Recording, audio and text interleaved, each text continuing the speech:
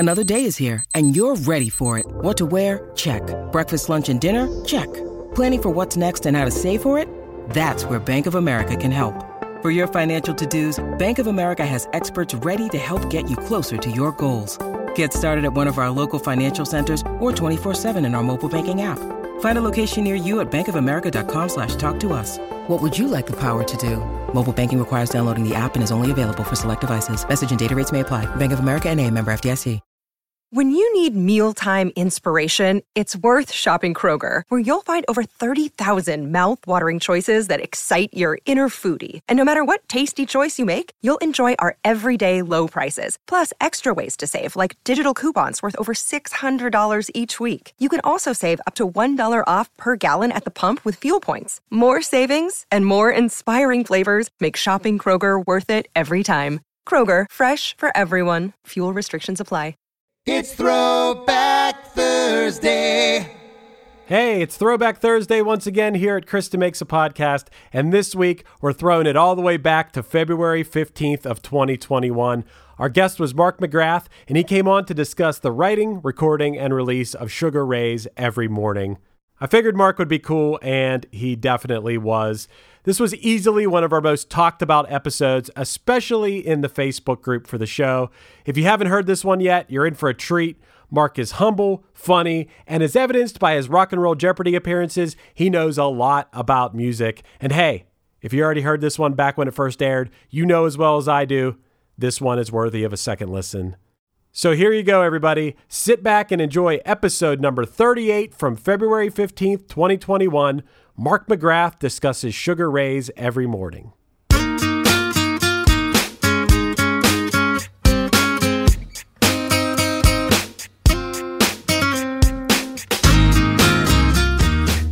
Hey everybody, today's guest is Mark McGrath, lead singer for the Southern California band Sugar Ray.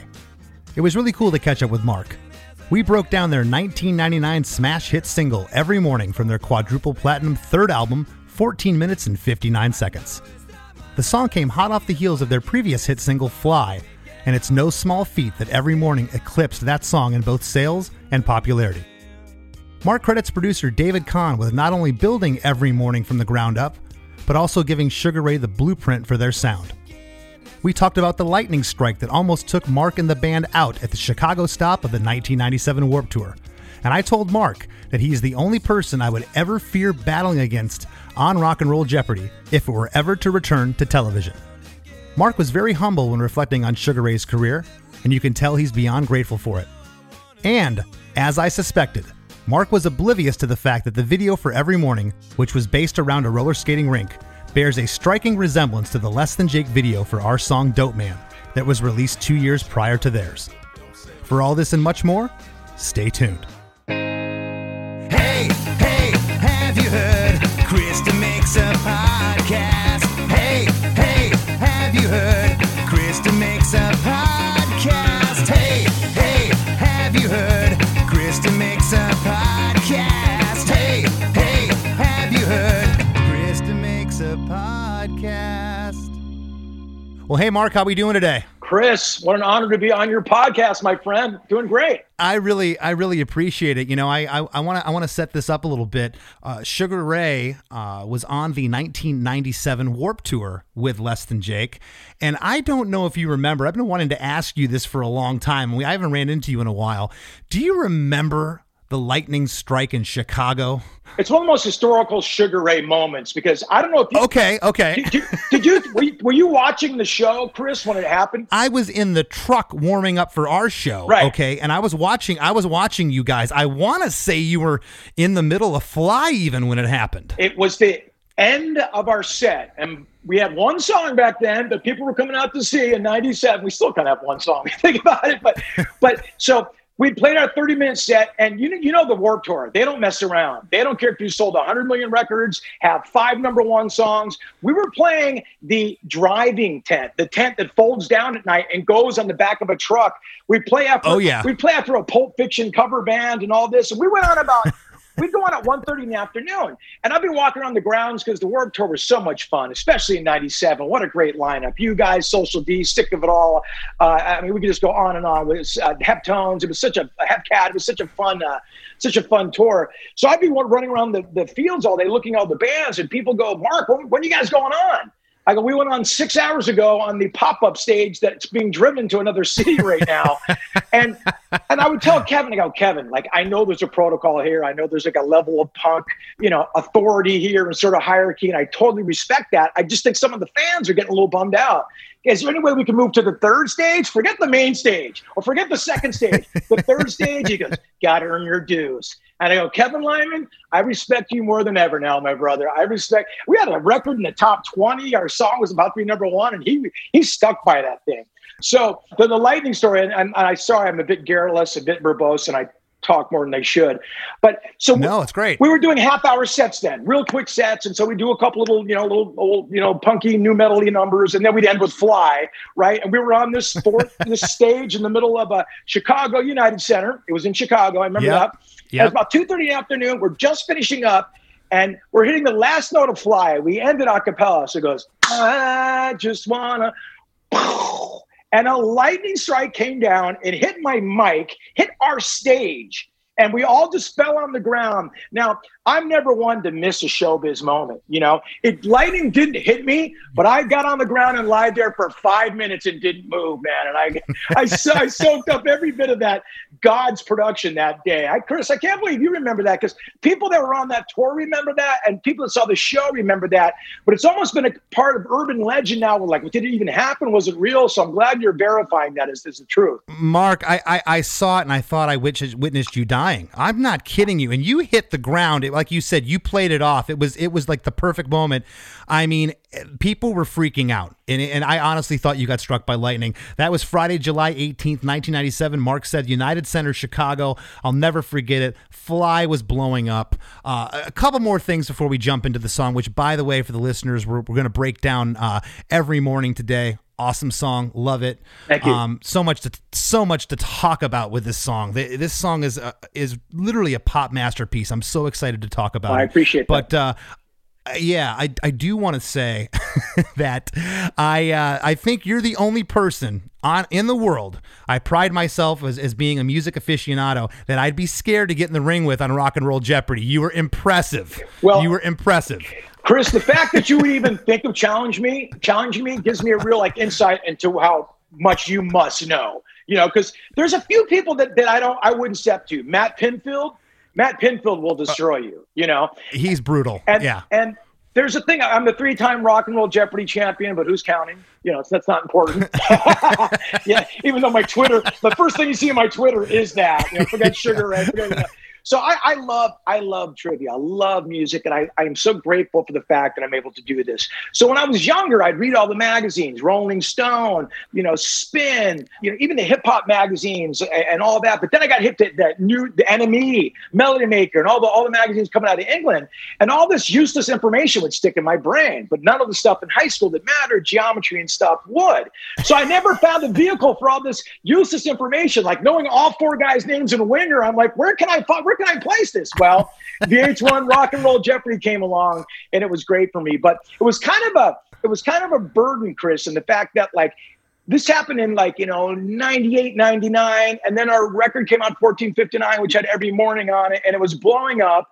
And then we'd be doing a lot of press, as you know. You're touring, you're out, you're taking bus from city to city, and you go to some of those early morning radio stations, and I'd have this morning zoo team.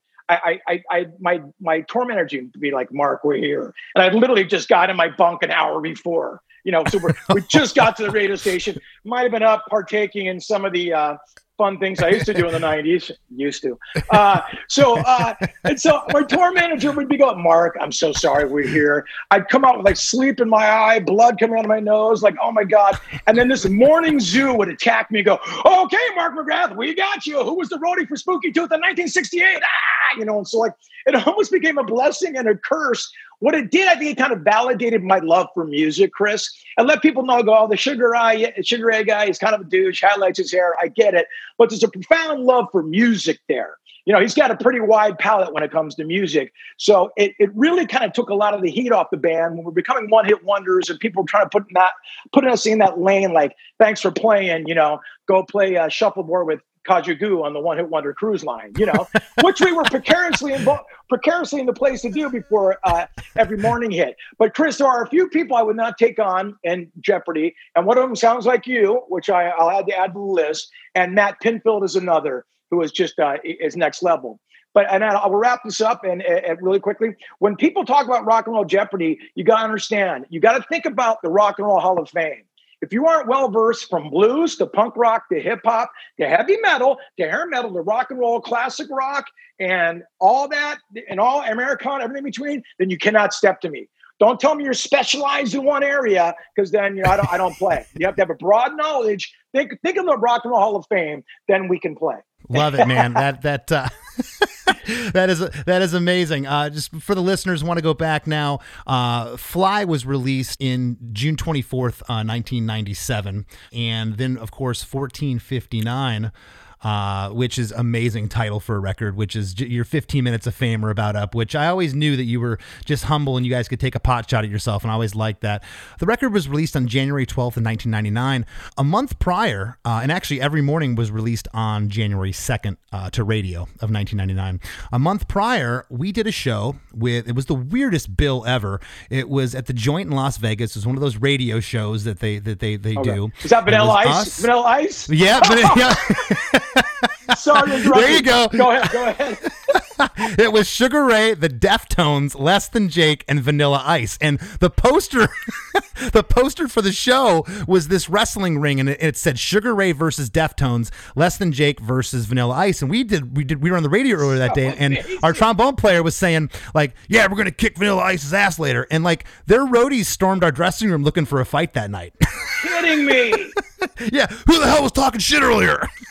So someone missed the irony. So you remember that show? It was one of my favorite shows of all time because I love Deftones. I've always got along great with Less Than Jake. I'm a big fan of you guys. So much fun to watch and great music, great catalog.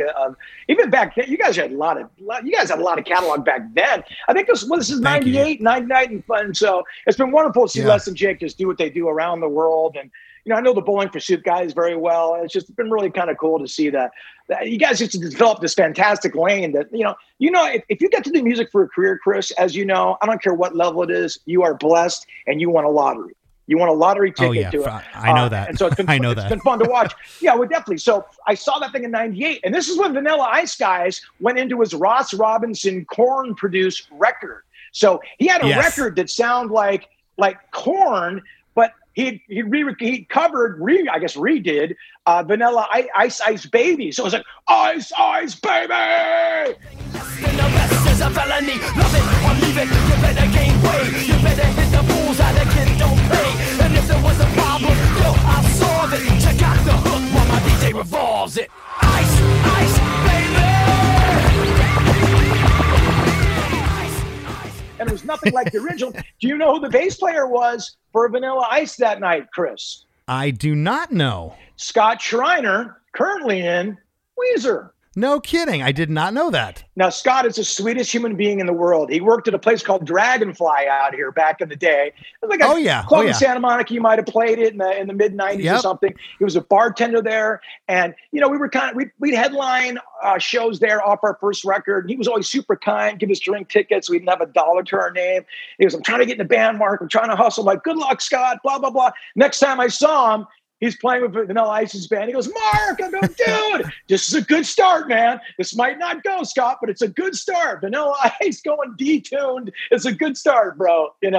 That is awesome. I did not know that. And the reason I wanted to preface all this and leading up to Every Morning is because kind of piggybacking off what you said earlier, Mark, I saw the Machine. People, unless they have been there, and I've had many of my friends get to that celebrity status. Less Than Jake's had a great great career. This is not a knock on me or my band, but man, I saw the Machine and what was going on with you. You know, you were named People Magazine's sexiest rocker of '98. The press was all day long. It didn't matter. It's like catch a half hour here, have a nap, catch a half hour there. You were being pulled in every direction. I saw it. And this was right before '98 that the record came out. And I don't know if you know Craig Aronson. Craig was our A&R guy at Capitol Records. Yep. Yeah. And rest his soul. Craig, I'll never forget him. He was in a marketing meeting at Capitol. This probably would have been November time of '98 or '99. And I called Craig, as I did every week, and we were talking. He says, "Man, I just heard the new Sugar Ray single." I go, "Oh yeah?" He's like, "It's a smash."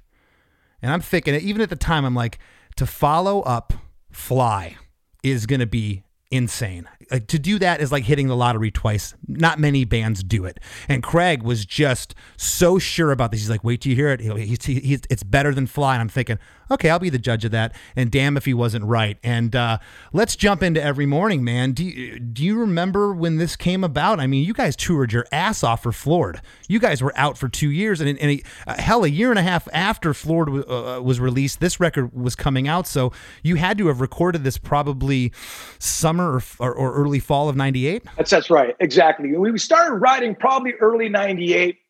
Excuse me. We went on a tour. The last big tour we did for that record, I mean, we didn't tour it that long. We didn't really do a big thing in Europe.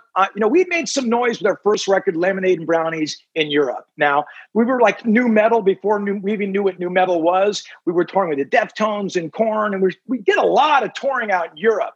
Floored came out, and it was heavier than our original record, which was more like a Beastie Boys type, kids in a candy store. It was the Beastie Boys without any talent. You know what I mean? That's what Lemonade and Brownies was.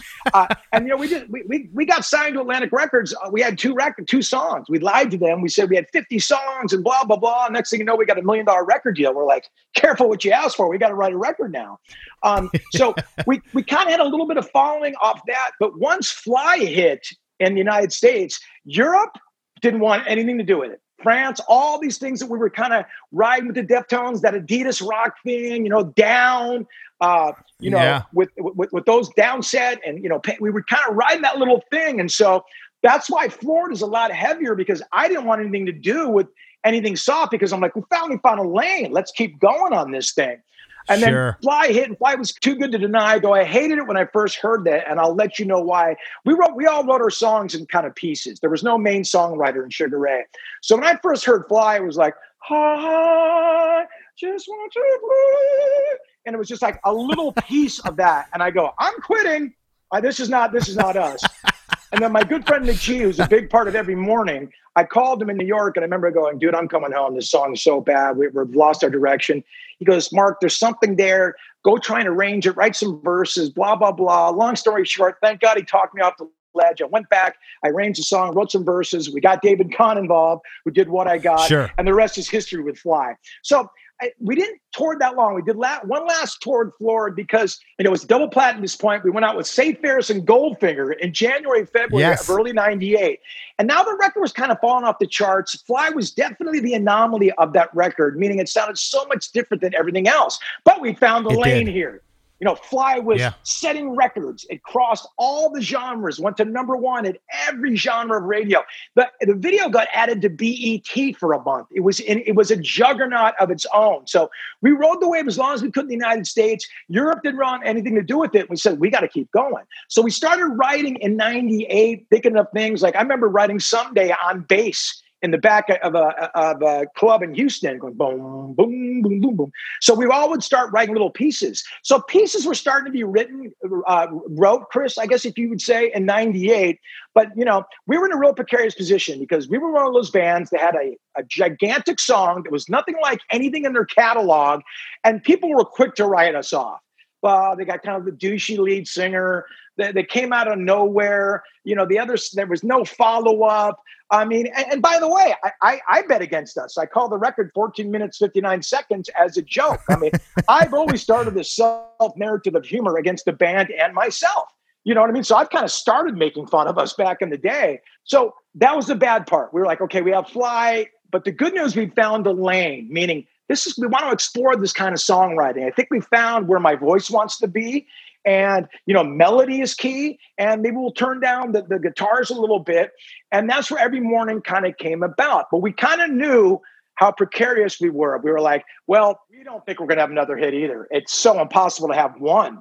I mean, but once you get one, it's so ironic. All you want your whole life is one hit. And when you get there, all you want is not to be a one-hit wonder. It's the strangest, It's the strangest thing, Chris. And like for bands who don't have a hit, they're like, oh, shut up, dude. And I know what you're talking about. But once you get there, the work's not done. So we knew it was going to be tough following it up. And getting back to what your A&R guy said, in 98, I remember when there was a thing called Music Connection, and Atlantic was kind of releasing the single out to like tastemakers, you know what I mean?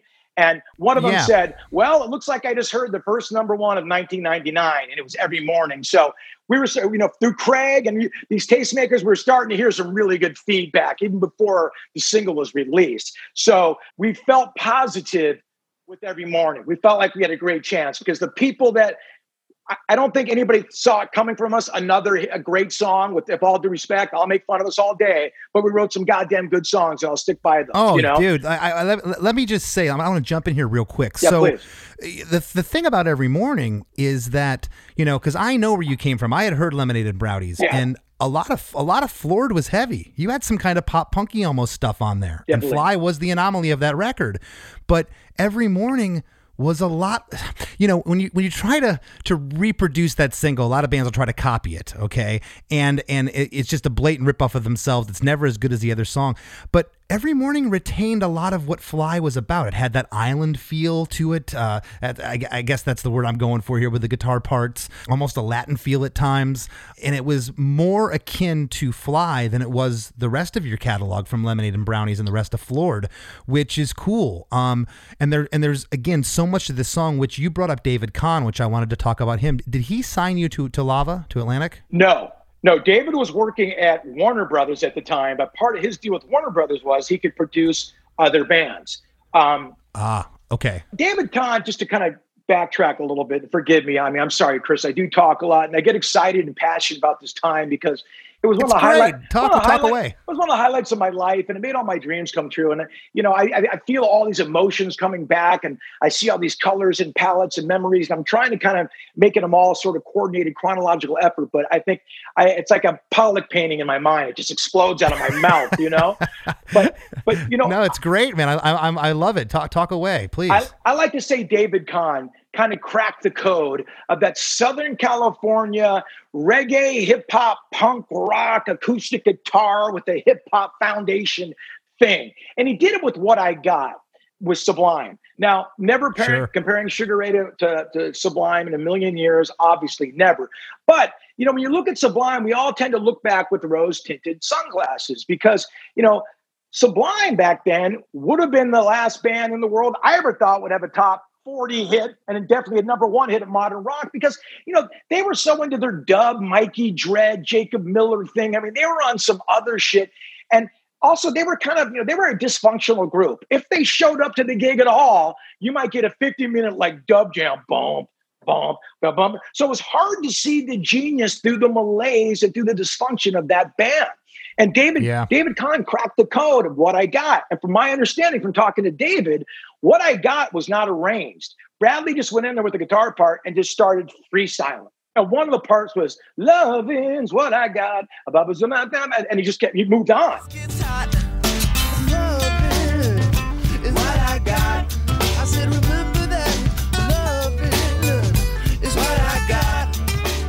And then Bradley went home that night and he came back the next day and David had Frankenstein and arranged this track. And Bradley goes, "Oh my God, I did that?" And David goes, "Well, kind of, I kind of did that," you know? So he really arranged the track and he got the little keyboard sounds and the hip hop punches that the dropouts that make What I Got so great. And we were sitting on the song Fly, never going to compare it to the greatness of What I Got. But we felt there was some simpatico there, just being from that punk rock, Southern California, you know, Orange County world. And that's why we reached out to David. And by the grace of God, when we rehearsed the song for David, he heard a note in there. And he goes, "When you go, my mother, God rest her soul," he goes, "that note right there can sell 2 million copies." And we're like, "Yeah, sure. Well, we'll go with it anyway."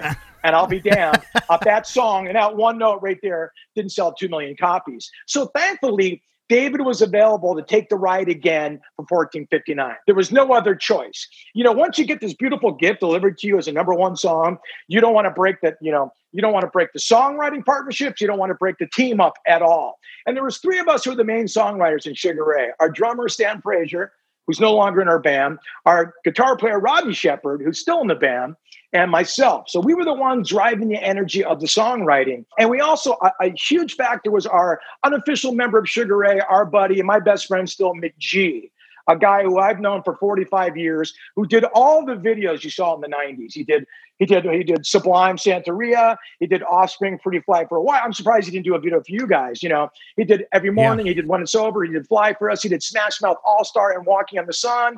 He did Everclear videos. He did Freak on a Leash for Korn. So he really established himself there. So he's a really good tastemaker and a really good guy to bounce ideas off. So when we went into making the next record, he came up with the idea. He goes to our guitar player, Rodney. He goes, you know what, dude? I was listening to Sweet Jane the other day by Lou Reed. Bump, bump, bump, bump, yeah. Bump. Ladies, they roll their eyes. Sweet Jane, oh, Sweet Jane. He goes, there's a good feel to that. And Rodney goes, yeah. And he goes, why don't you try something like chord progression with that? That Sweet Jane goes D, A, B, or G, or whatever it does. And Rodney goes, Mark's voice is more in the A range. Let's go to A. So he just went A, E, D, D, E, A, E. And he just went back and forth to that. So Sweet Jane was the inspiration for the chord feel. We dropped out a chord, changed the key, and then we have this good kind of chord progression. Wow, that feels kind of good, So Mick G and Rodney came up with that chord progression. And I heard that, cool. And I'm like, that's pretty good. Now, here's the weird thing about our band. So dysfunctional. I hated the studio. And I still, to this day, hate the studio. Chris, I cannot... It's an intimidating place. Yeah, I can't, right? I can't write music in a room with no air, no windows, and 9 sweaty dudes staring at you going, let's write something. I can't. I need to write music when life is happening to me, when I'm driving my car, when I'm riding my motorcycle, when I'm not trying to write a song. That's when ideas come to me. So I had first heard the track, and I go, the track is cool. And then Mick G, again, had the idea to go, I hear the suavecito part. Now you're getting into the Latin thing you talked about, Chris. Right. The malo suavecito part, if people don't know what that is, go look it up. It's an amazing song. And their song goes, la, la, la, la, la, la, ah, la, la.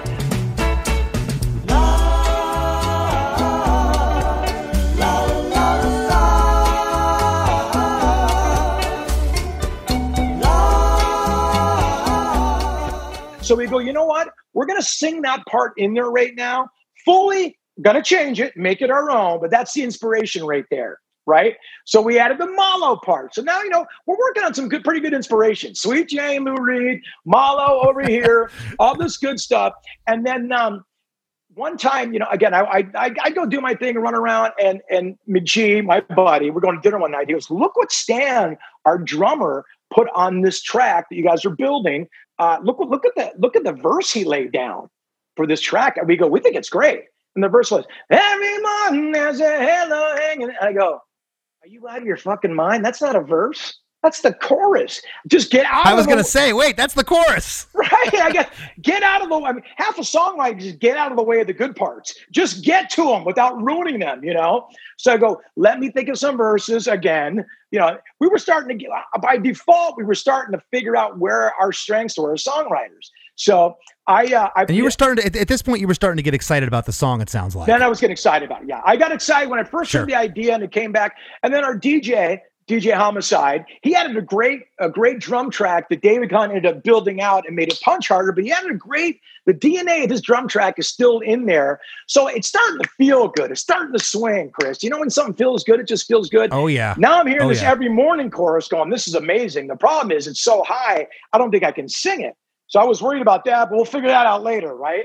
So I added, the first thing I thought was, couldn't understand how to work it out. Those words, that melody came to me first, and that's what it was. I didn't even think about it. And that is always my best effort.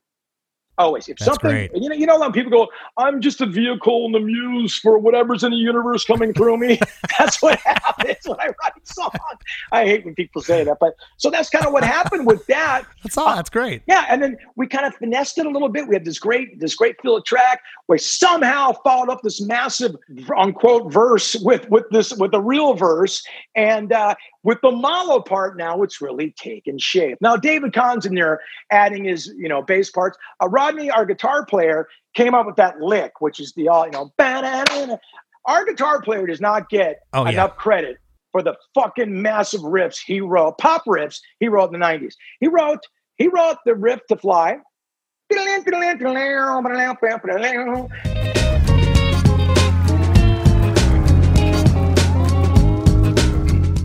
He made his money before the band by playing reggae bands, and he still plays them to this day. So all the reggae influence, all the picking and all that kind of, that Peter Tosh little riffing all comes from Rodney, all of it.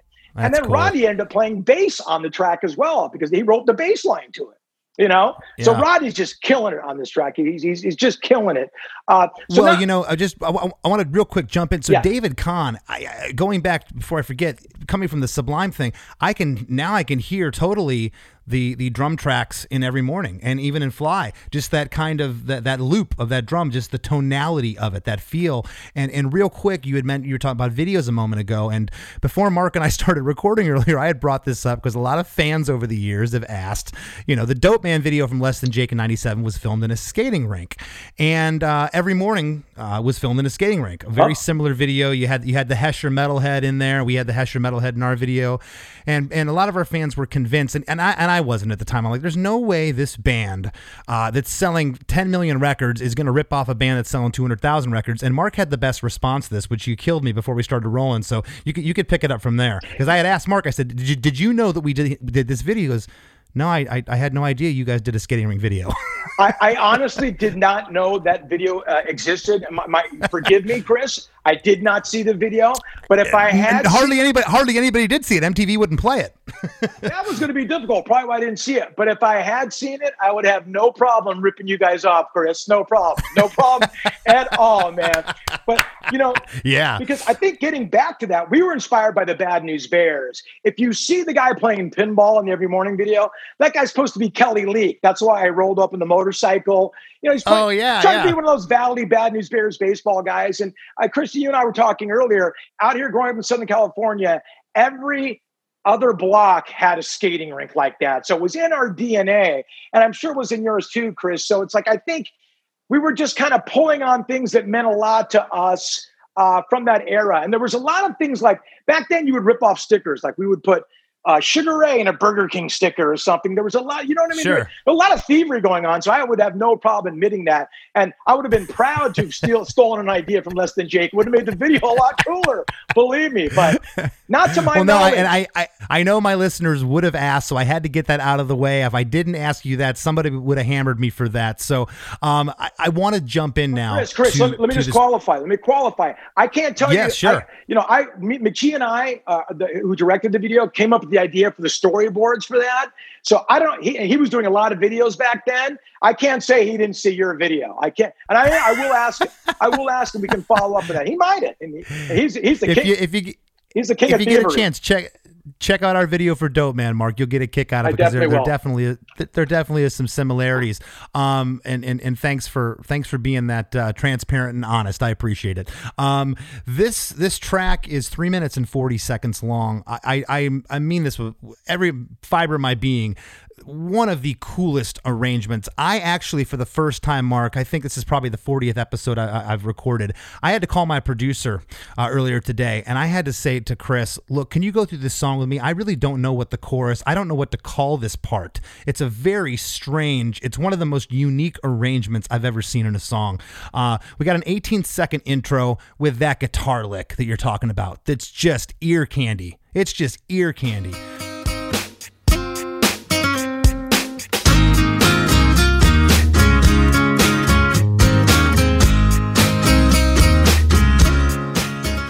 18-second intro, and then we're in the chorus. Yep. It starts off with the chorus. Don't bore us. Get to the chorus, Chris. You know that. The old Clive Davis. You got it. Every morning there's a halo hanging from the corner of my girlfriend's 4-post bed. I know it's not mine, but I'll see if I can use it for the weekend or a one-night stand. And damn, I mean, that's just catchy as hell. It just right out of the gate starts with the chorus. Did the song always start with the chorus from your recollection? Oh, always did. Even though originally it was brought to me as like, this is the verse of the song. I go, you guys are out of your mind. That's like following up, Smells Like Teen Spirit with after the when the lights on. That's the verse, man. Like, are you out of your mind? It was such an obvious chorus to me. But when you have something that strong, you're like, oh my God, we've got to get out of the way of this thing. It's such a massive, gigantic piece of music. You don't want to start getting, we've ruined a lot of great songs by starting to muddy the waters. And then you start making the special thing not special. So I thought we just got to keep the verses low and, we'll jump up a little bit, but don't steal notes that are in that verse. Make sure there's a big release going into it. And David Kahn was so instrumental in arranging that as well and helping us arrange it. There's kind of after the first chorus, there's a verse which I call with like a post verse. Now you don't hear you don't hear that first verse. Couldn't understand how to work it out. You hear that once. That is once. You said we never say that again. That melody's never done. That's the only time it ever happens. Only time. Right. That's what's genius. And it's funny, when I first heard that, I was like, I've heard this song a ton, but it's been a while since I listened to it. And when I was studying for the episode, I'm listening to it going, damn, does that happen again? And it never does. And so the island, I call it the islandy guitar part comes in here too, which I love that guitar riff. Couldn't understand how to work it out.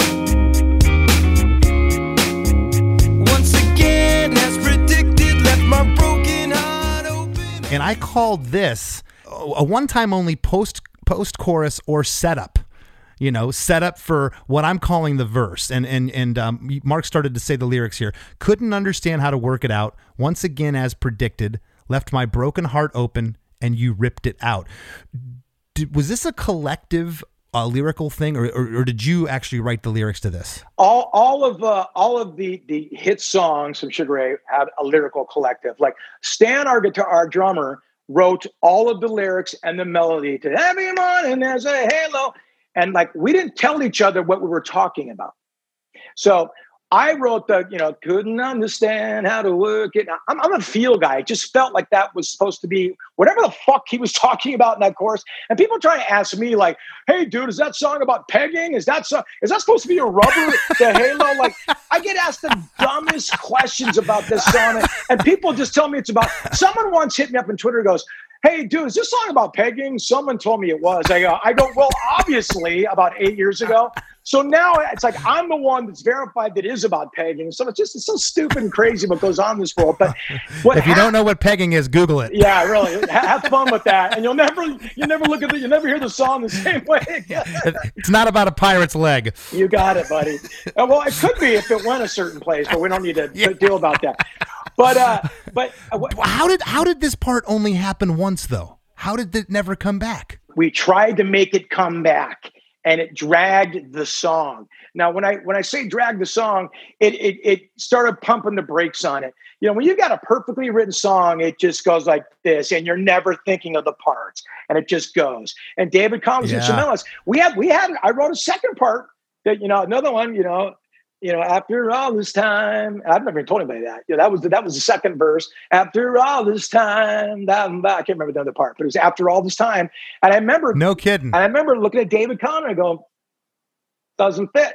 And he goes, well, what do you think I'm thinking? I go, let's get straight to something's got me reeling. Stop. Let's get right to that. And he goes, it's a little weird. I go, there's no rules in songwriting. Does it feel right? And the second we remove that, boom. It had the groove again. It just kept moving. And when you're not thinking about the parts, you like, Chris, sometimes people ask me, I don't know the part. Like, I don't have the words for it either. And Sunday's our other song, Sunday, which was a big hit off 1459, has a similar thing. I don't know what the verse is, the chorus, the B part, you know? So it's very interesting. But David Kahn, I cannot articulate his importance in the arrangement and the sound and the songwriting. He wrote the bridge part to Every Morning on guitar.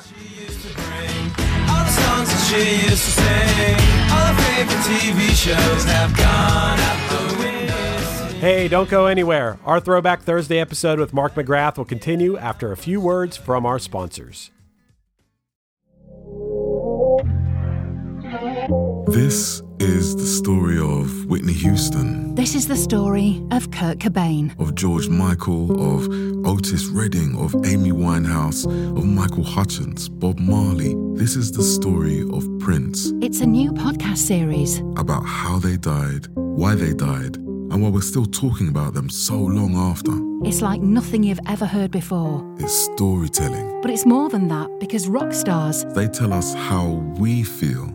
They change our mood. They change the clothes we wear, the people we hang out with, the way we remember things. It's them who give us those ludicrous moments, the ones where you're jumping around, singing your heart out, feeling understood. And it's those moments we'll help you remember, the ones you're thinking about right now. That feeling. That feeling. It's coming soon from Crowd Network.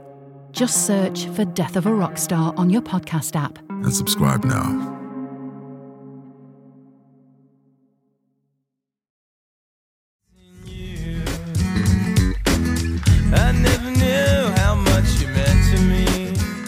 And now, Throwback Thursday continues. Here's more of our episode with Mark McGrath.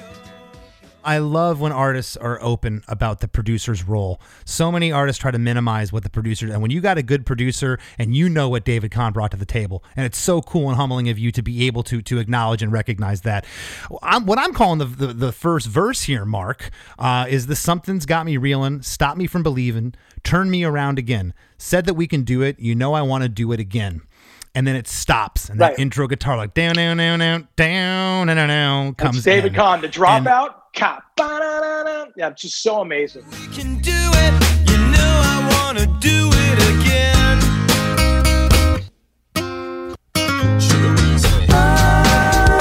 again. Only time in the song it says Sugar Ray Say. Was that DJ Homicide that said that? Yeah, but he goes, Sugar Easy. Sugar Easy. Because what we did, he would always, his nickname was Creasy. And dude, he called me Measy. And then, there was just some stupid dialogue that goes along bands, They go, what's up, Measy? What's up, Creasy? And it was just some stupid stuff we said. So he added Sugar Easy there. So that's how it's written online in Google. I thought that was a typo. No, it says Sugar Ray Say on all the lyrics, and no one ever said that. It's probably someone at Atlantic Records trying to articulate and decipher the records later, but it's supposed to be Sugar Easy. And then it goes into the Malo part. Now, Chris, I don't know if I'm jumping ahead of you, but now we're at the Malo part, right? This is right, and this is the Malo, which is the Suavecito, and it's the part that's Mark's referencing. I called this three different things here, Mark. I called this the interlude, the refrain, or pre-chorus number one. It's such a weird part before the chorus comes in. This is so crazy. I've called it the post-chorus before. You know what I mean? I just don't. Yeah. I think it's kind of cool that there were no rules to our songwriting as long as it just flowed, and I think that was so great when you're working with three real big entities as the songwriters from the bands. And look, we weren't communicating. Someone would be apart and I wouldn't ask what they were talking about. We would just keep writing. And so, there was no Noel Gallagher in our band. There was no Johnny Resnick that wrote all the things. So we were also coming to our own as songwriters and starting to trust each other more. He's the gig hook guy. He's the big chorus guy. I'm the arranger guy. Rodney's got all the guitar licks. David Kahn. And we had such a beautiful team there for a while that, of course, we had to fuck over later, but that's for another podcast. But, well, what happened was when money gets involved. Was this, I meant to ask this earlier. Do not want to forget this. Was this record, because this is right on the cusp, was this recorded analog or Pro Tools? Oh, David Kahn was one of the pioneers of using Pro Tools. In fact, Pro Tools would give him prototype things to use.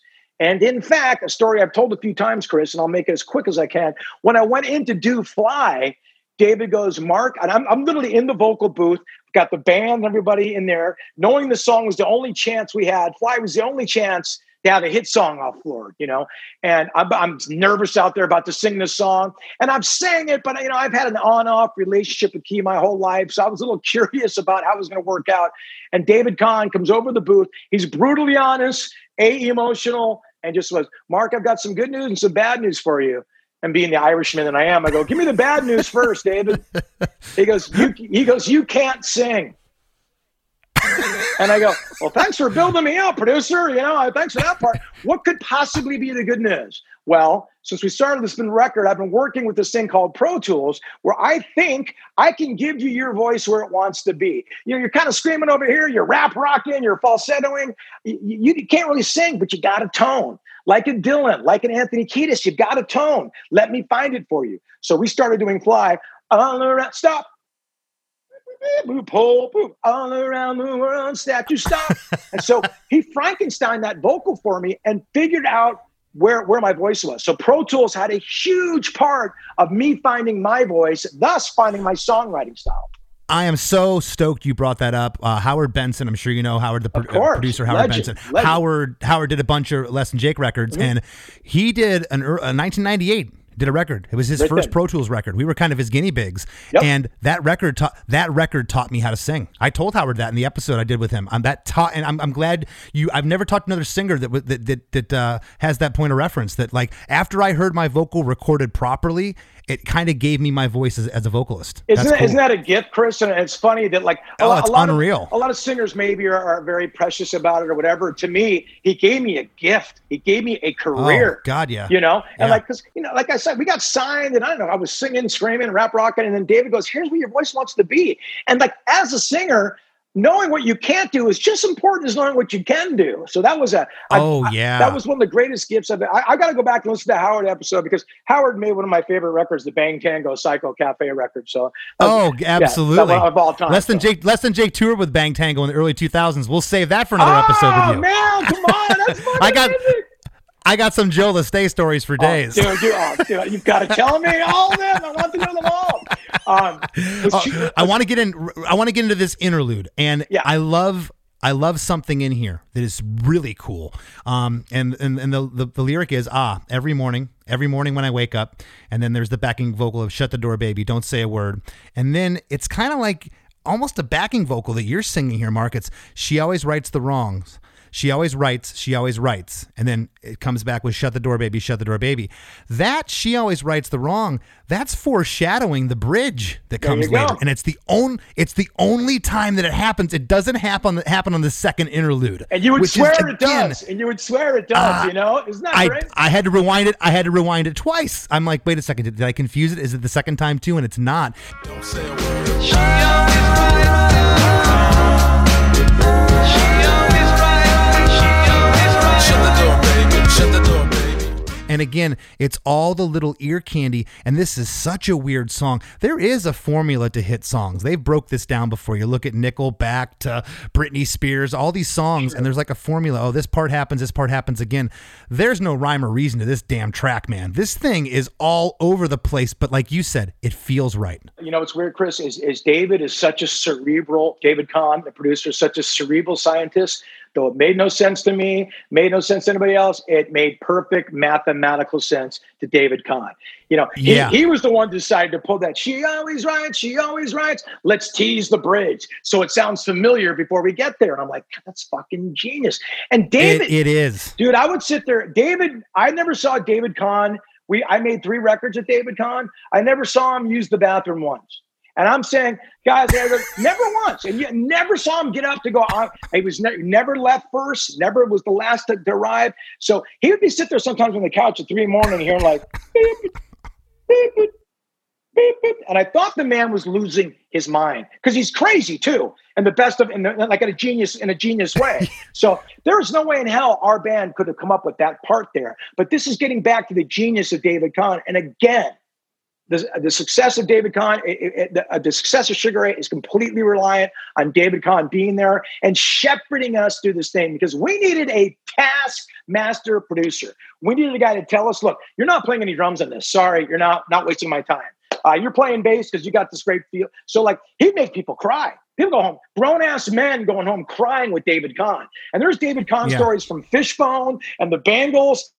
They'll tell you, Fish got in a fist fight with David Kahn. And David Kahn designed the logo for Fishbone. I mean, David Kahn is a legend. Fantastic. But I think you can agree. Sometimes the producer is the difference between you going out of the career you had, Mark, and no disrespect, but to you going back and working at a shoe store or something. I mean, that's really the difference here, and that's not a knock against you or whatever job you were going to go do. It's he gave you, as you said, a voice and kind of gave you guys a sound. He was integral to all of this. It's the absolute truth, Chris, and I can never deny that. And I think we're a band that had relied heavier on a producer than most bands. And we're always wanting to give David a ton of credit. And my favorite thing about David Kahn, after our success, I think a lot of people went, well, if Sugar Ray can do it, they can barely play.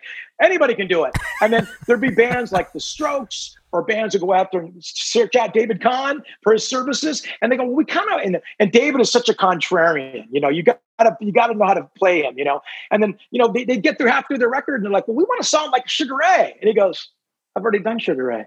And you can see everybody just deflate, you know what I mean? So yeah, David, to his credit, I mean, he stayed true. We stayed true to him, and he stayed true to us, to his credit. That's great. We get here to the Shut the Door Baby lyric, and then boom, again, down. Chris, I want to just time out. We didn't get through the Malo part yet, which is very important. Oh, yes. About the Malo part. Now, like I said earlier, we had placed that Malo part there, Now, ours is a different key, and we tweaked it a little bit, but I know I'm sounding like Vanilla Ice and Ice Ice Baby and Under Pressure. You see, theirs went bum ba da bum ba da bum bum, and ours went bum ba da bum ba da. I know. So the similarities were too perfect. So what we did, we didn't sample Malo. That's us singing it. But we went out to Malo and said, you know what, guys? We tried to re-record this part. We tried to record it 100 times. And, we had demo-itis. It never got better than this. We have to give these guys a piece of the song. They deserve it. They are making the song happen. So we reached out to Malo. They go, we love the song with open arms. And it's been like a fun Malo, symbiosis ever since then. So we owe them a huge debt of gratitude for letting us use this wonderful part. Now, we didn't sample it. It was not sampled. A lot of people, where trouble lies when you sample it, but we absolutely did our due diligence. And if you look on the songwriting, they're credited as songwriters on Every Morning. Well, that's great because it's such an important part of this song. Absolutely. It's another part. There's so many different elements of ear candy here, from that Latin islandy guitar vibe to the intro guitar, all the little things, the vocal effects. We get into chorus 2 after the intro guitar lick. Hook comes back in, and chorus 2 is different lyrics from chorus 1 and chorus 3. The only line that's the same is line 2 from the corner of my girlfriend's 4-post bed. So chorus 2 is every morning there's a heartache hanging from the corner of my girlfriend's 4-post bed. I know it's not mine. I know she thinks she loves me, but I can never believe what she said. Do you remember why that particular chorus was changed? Yeah, I do. And I kind of argued against it because I thought the first chorus was so strong. And I'm like, we don't really need to change it, man. I think there's such great imagery in there, and it's so universal, and there's kind of controversial things. Are you talking about cheating? What are you talking about? It's so many weird things. And yes, it's about infidelity, but it's also about it being a deterrent, because when I understand that our drummer's old girlfriend had like a wreath hanging from the corner of her 4-post bed. And, girlies have these frilly things like that. And it really was a symbol of her being such an angel. And it kind of discouraged him from it was a reminder of him being on the road, to stay faithful. So it's kind of a beautiful sentiment written like in a dark tone, very much like some of those suicide hits of the 70s, like Gilbert O'Sullivan's Alone Again, naturally. Stood him up, no point in us remaining. We may as well go home, as I did on my own, alone again, naturally.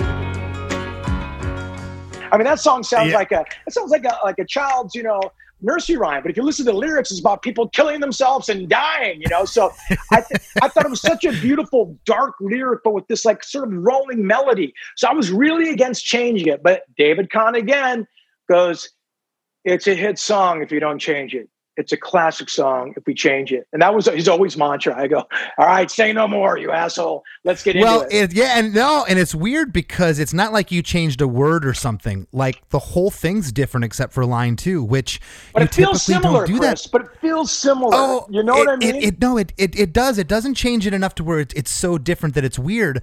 But again, usually the chorus is pretty much the same. You want to hit him over the head, and this is different, and that's really interesting. We get into verse 2. Which verse 2 comes a long way. You're a long way into the song when verse 2 hits. Something so deceiving when you stop believing. Turn me around again. Said we couldn't do it. You know I want to do it again. And then the guitar intro lick comes and you hear it again. Now we get into the pre-chorus to interlude number 2, refrain number 2, whatever you want to call it. I'll call it all 3. Suavecito right part. off the right, yeah. Suavecito part. Right off the top of this part, Mark, that loud B3 organ comes in. Yes.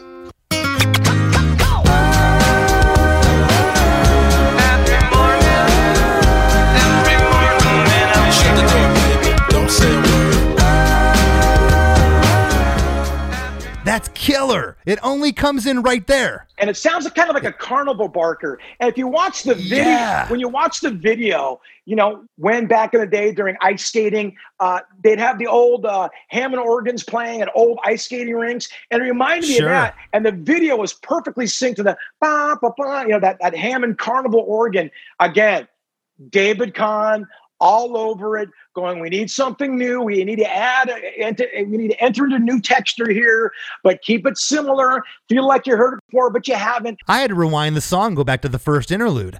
And I'm thinking, was the organ there buried? I'm like, it's not even there the first time at all. And then when you do hear it the second time, it's like the loudest damn thing you almost hear there, but it works perfectly. And it's so great. David, again, that's David. So like there was a science to what he's doing, Chris. For our songwriting, there was no science, but he would break down the science. You can't do that because we're not scientific in our songwriting. We're feel guys, right? Can't do that, can do that. Listen, if we're going to go into this bridge, we need to slowly build. So David is all about building, release. Building, release. And that's what happens when you go into the this which we can call the bridge after this Suavecito Part B. Absolutely, and I had my notes written here that I brought up a moment ago. The She Always Writes the Wrong part that happens the first time doesn't happen here until you get to the bridge. And this bridge is so cool because it totally changes the feel of the song, except for the drum loop. Yeah. The drums are still doing its thing, but all of a sudden you got this chug guitar, the acoustic guitars drop out. Yeah. And it's this own thing for like 8 seconds. She always writes the wrong for me, baby. She always writes the wrong for me. And your voice even kind of changes there. It's like a little sing-song, like, you know, she always writes the wrong for me, baby. She always writes the wrong for me. Very short, but poignant. And then it launches into that third chorus, which goes on for a pretty long time. Do you remember that bridge? You said David Kahn kind of brought that to the table, and it's short for a bridge, but it works. I remember it very, very well. David came up with the guitar parts for that. You know, the change where I believe it goes to D, E, A, F sharp, then D back to E. So he came up with this part, and it was his part. It came out of nowhere. Nobody could figure out a melody or what to place in there. Now, I was out partying, doing my thing, and I would think I was up all night at a house or something, and I was kind of late to the studio, as I might have want to be back then. They were there at 2:00. I was driving to the studio, and I go, she always writes the wrong for me, baby. She always writes the wrong for me. And I go, it feels good, but there's not enough lyrical content there. Not for what they're not going to like it, because maybe they might like the first part, but we're going to have to finish. So we were at Swing House, the rehearsal space Swing House out here in Los Angeles.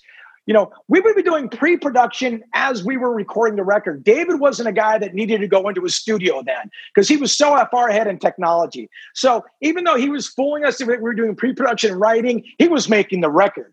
So I go, He was already knew he's already doing it. He already had the sounds. We didn't set up any Yeah. we didn't set up any drums. Our drummer played live only on the middle of Fly, and that was it. He didn't play drums on any of the hits. Real quick, I gotta ask. So now in my head, because I'm listening to the song Linear, She Always Writes the Wrong part in the first interlude, that kind of call and response thing you're doing there, which almost sounds like a backing vocal.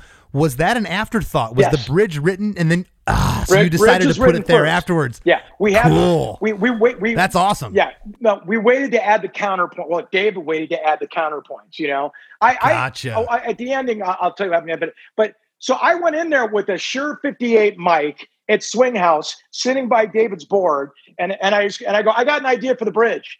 Everybody's like, oh, great. Here's one of Mark's ideas again. And I just go, she always writes the wrong for me, baby. She always writes the wrong for me, or something like that. You know, and he goes, why did you talk at the end of that? I go, why? He goes, that's it. He goes, let me see if I can clip it. So what you hear right there is exactly my one and only take at the bridge. It was my rough idea. I was showing the guys what I felt the idea was, because I didn't care. And it was so loose that, of course, David loved the vocal. He goes, that's it. You're not touched. I go, what are the lyrics? He goes, they're perfect. You know, and that was it. Dude, that is so, that lightning in a bottle stuff, man. You can't, it's so hard to explain to someone that's never been in the studio or in that situation. When it happens, it's just like, you don't know where it came from. That is I'm really glad you shared that with us. Serendipitous and lucky. And, you know, it's almost beyond you, especially if you write with other people. You know, there's just a magic happening there, and it's rare. And when it does, and you feel it, man, it's great. Oh. I think at that time we went across the street to Chandara, and I'm starting to get cocky now. I'm like, I think we're sitting on some shit here. And that's when I said, let's call the record 1459. And all the guys in the band were against that immediately. They go, no, you're trivializing it, blah, blah, blah. I go, you guys, if the record fails, it's the greatest title in the world. If the record succeeds, it's the greatest title in the world. So I had the band was not into it. We went back and told David Kahn. He goes, he has glasses on. He was pushing back. He goes, that's the greatest title I've ever heard. And then that was it. After that, it was 1459. So on that once day he gave a stamp for approval, bridge, we got the title of the record too. That was a good day. Which, by the way, Chandara, amazing Thai food. Is it still there? Because I've eaten the Chandara. It's not there anymore, unfortunately, bro. Not on Cahuenga anymore. There might still be one. Okay. Well, where was Swing House? Because we recorded a Grand Master. Right across the street from Chandara. And you wouldn't even know it was there. And Swing House has since changed. It's gone through like multiple variations. It's gotten bigger and bigger. But it was right Grand Master Studio was right next to the Jack in the Box. Yeah, it was right behind the Jack in the Box. It was right. You know those nondescript buildings that were right there? Yeah, Swing House was right there. I'm surprised you didn't. I mean, it was right across the street from Chandara. That's why I went there. That's amazing. We're gonna wrap up here with the third chorus, which there's a lot going on here too, man. It's like here we are, and the first part of this is the same as chorus one. Every morning there's a halo hanging from the corner of my girlfriend's 4-post bed. I know it's not mine, but I'll see if I can use it for the weekend or a one-night stand. And right there, the shut the door, baby, don't say a word. Right after that happens, the whistling comes in. Shut the door, baby. Don't say a word. Every morning when I shut the door, baby. Shut the door, baby. Every morning. And here's another ear candy that never happens in the song again. Can you whistle? Was that you? Wasn't me. It was David Kahn. David Kahn did the whistling. And, you know, at the end, I go, you guys, I don't want to fade out with the chorus. And they're like, what are you talking about? I go, it's so strong. I want to leave it special. And I don't want to leave your ears like kind of fading out. And then I go, I want to just take a part of it and fade out. Every morning when I wake up, every morning. And they go, great. And then we're like, there's something missing there. And David goes, I can whistle. And we go, I don't know if it's a whistle. And he goes, last time I whistled was on Walk Like an Egyptian, and it went to #1.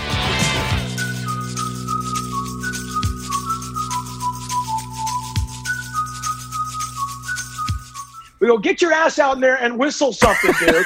So David Kahn has whistled on 2 songs, and they both went to #1. Walk Like an Egyptian, the Bangles, and Every Morning. That's David whistling.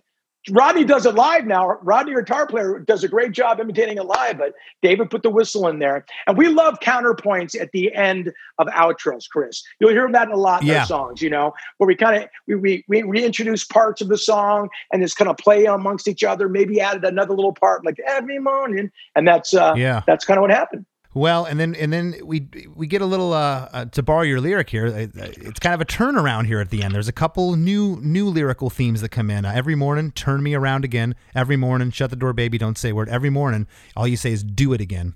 Every morning when I wake up, every morning, shut the door, baby, and it kind of just goes from there. And David had a lot to do with those shut door babies and like returning those like. He'd sample some of the parts. And he also flipped the beat at the end. I don't know if you hear it. The timing flips. Every morning, then it goes every morning, and like just the little things like that those keep little you skips. interested. That if you're not even in layman, if you're just listening with layman's ear, you don't even notice it, but it keeps you interested. You don't know why. Don't say a word. Every morning.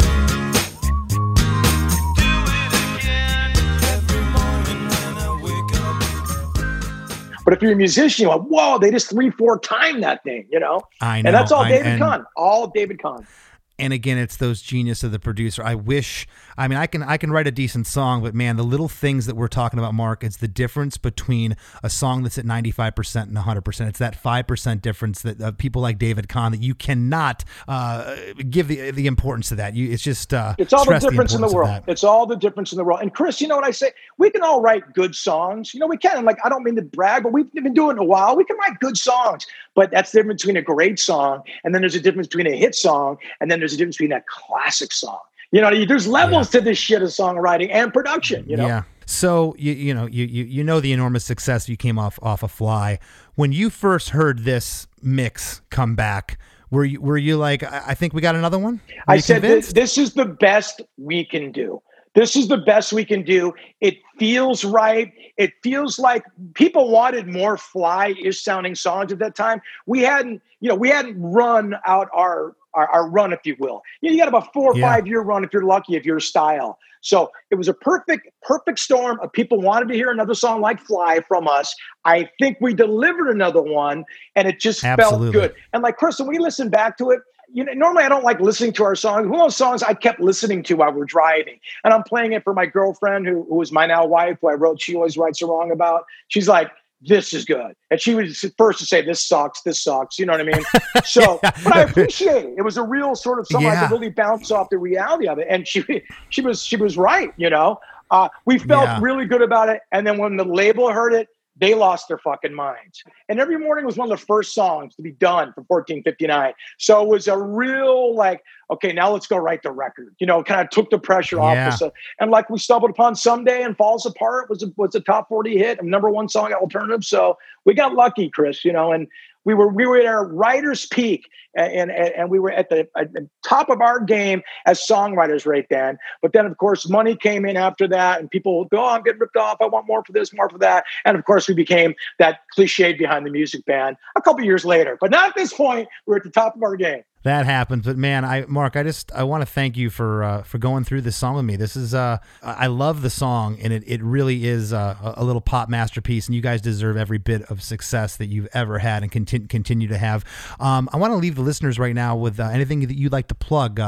Solo, I know you did a solo record in 2015. Any solo projects coming up, or anything Sugar Ray you'd like to talk about? You know, we did a record. If you're a fan of the band Sugar Ray, we did a record in 2019. It came out in BMG called Little Yachty, which was a fun record to make. And it's, it's very Sugar Ray sounding. I mean, I kind of named us like kind of a yacht rock band of the 90s. So I named it Little Yachty. And, there's some of the fun songs that like, we wrote a record for fun. So take a listen, steal it, do whatever you want to do if you can. But I really don't have a lot to promote, unfortunately, Chris. There's not a lot going on out here. But I want to say to you, dude, I really appreciate being on your podcast because you just love music, and the way you broke the song down, I'm so glad you picked Every Morning, because a lot of people, I've talked about Fly a lot, but Every Morning was the song that I knew we were going to be around for a while. And it means so much to me, this song. This song got me off that one-hit wonder, Desert Island, and it gave us a career. And I'm so proud of that song and grateful and appreciative of everybody's contributions. It took a village to build that song,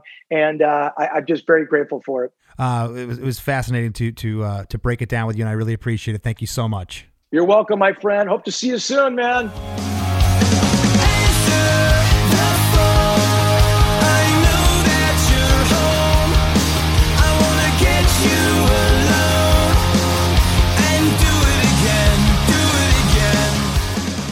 I hope you all enjoyed that Throwback Thursday episode. Doesn't that make you want to hang out with Mark McGrath? Yeah, me too. Don't forget, everybody, there's like 120 plus amazing episodes in our back catalog, so if you're not caught up, get on it. Plus, we have a ton of amazing ones coming up. Don't forget to tell your friends about the show. Don't forget to rate and review the show wherever you listen. And don't forget to check out ChrisDeMakes.com for weekly bonus episodes of The After Party. I know that was a long list of things not to forget. So if you want to grab a pen, I'll say it again. Okay, here we go. Things to do today. 1. Tell your friends about Chris DeMakes a Podcast. 2. Rate and review Chris DeMakes a Podcast wherever you get your pods. 3. Head to ChrisDeMakes.com and sign up for the Chris DeMakes a Podcast supporting cast. And 4. Have an awesome day. Thanks, everybody. You know we appreciate you.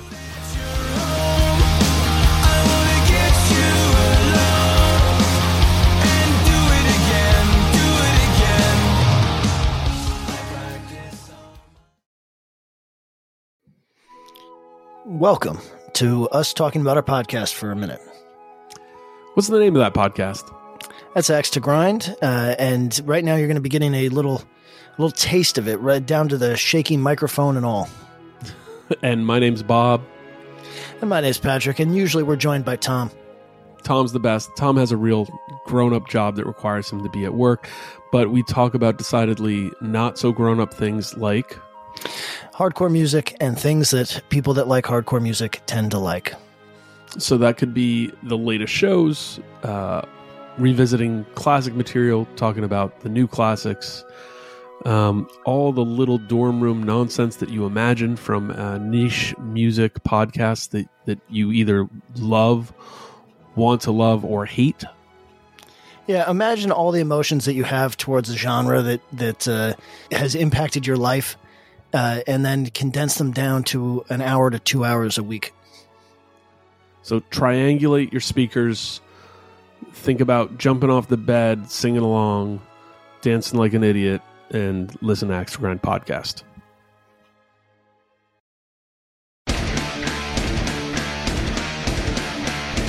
Hey there, I am Johnny Christ from Avenged Sevenfold, and I've got a podcast called Drinks with Johnny you're going to want to check out. I sit down with a bunch of different people from all different walks of life, from professional wrestlers to actors, comedians, fighters, musicians, everything in between. I'm just looking to make some friends and have a good time doing it. So if that sounds like something you're into, go check out Drinks with Johnny, streaming everywhere now.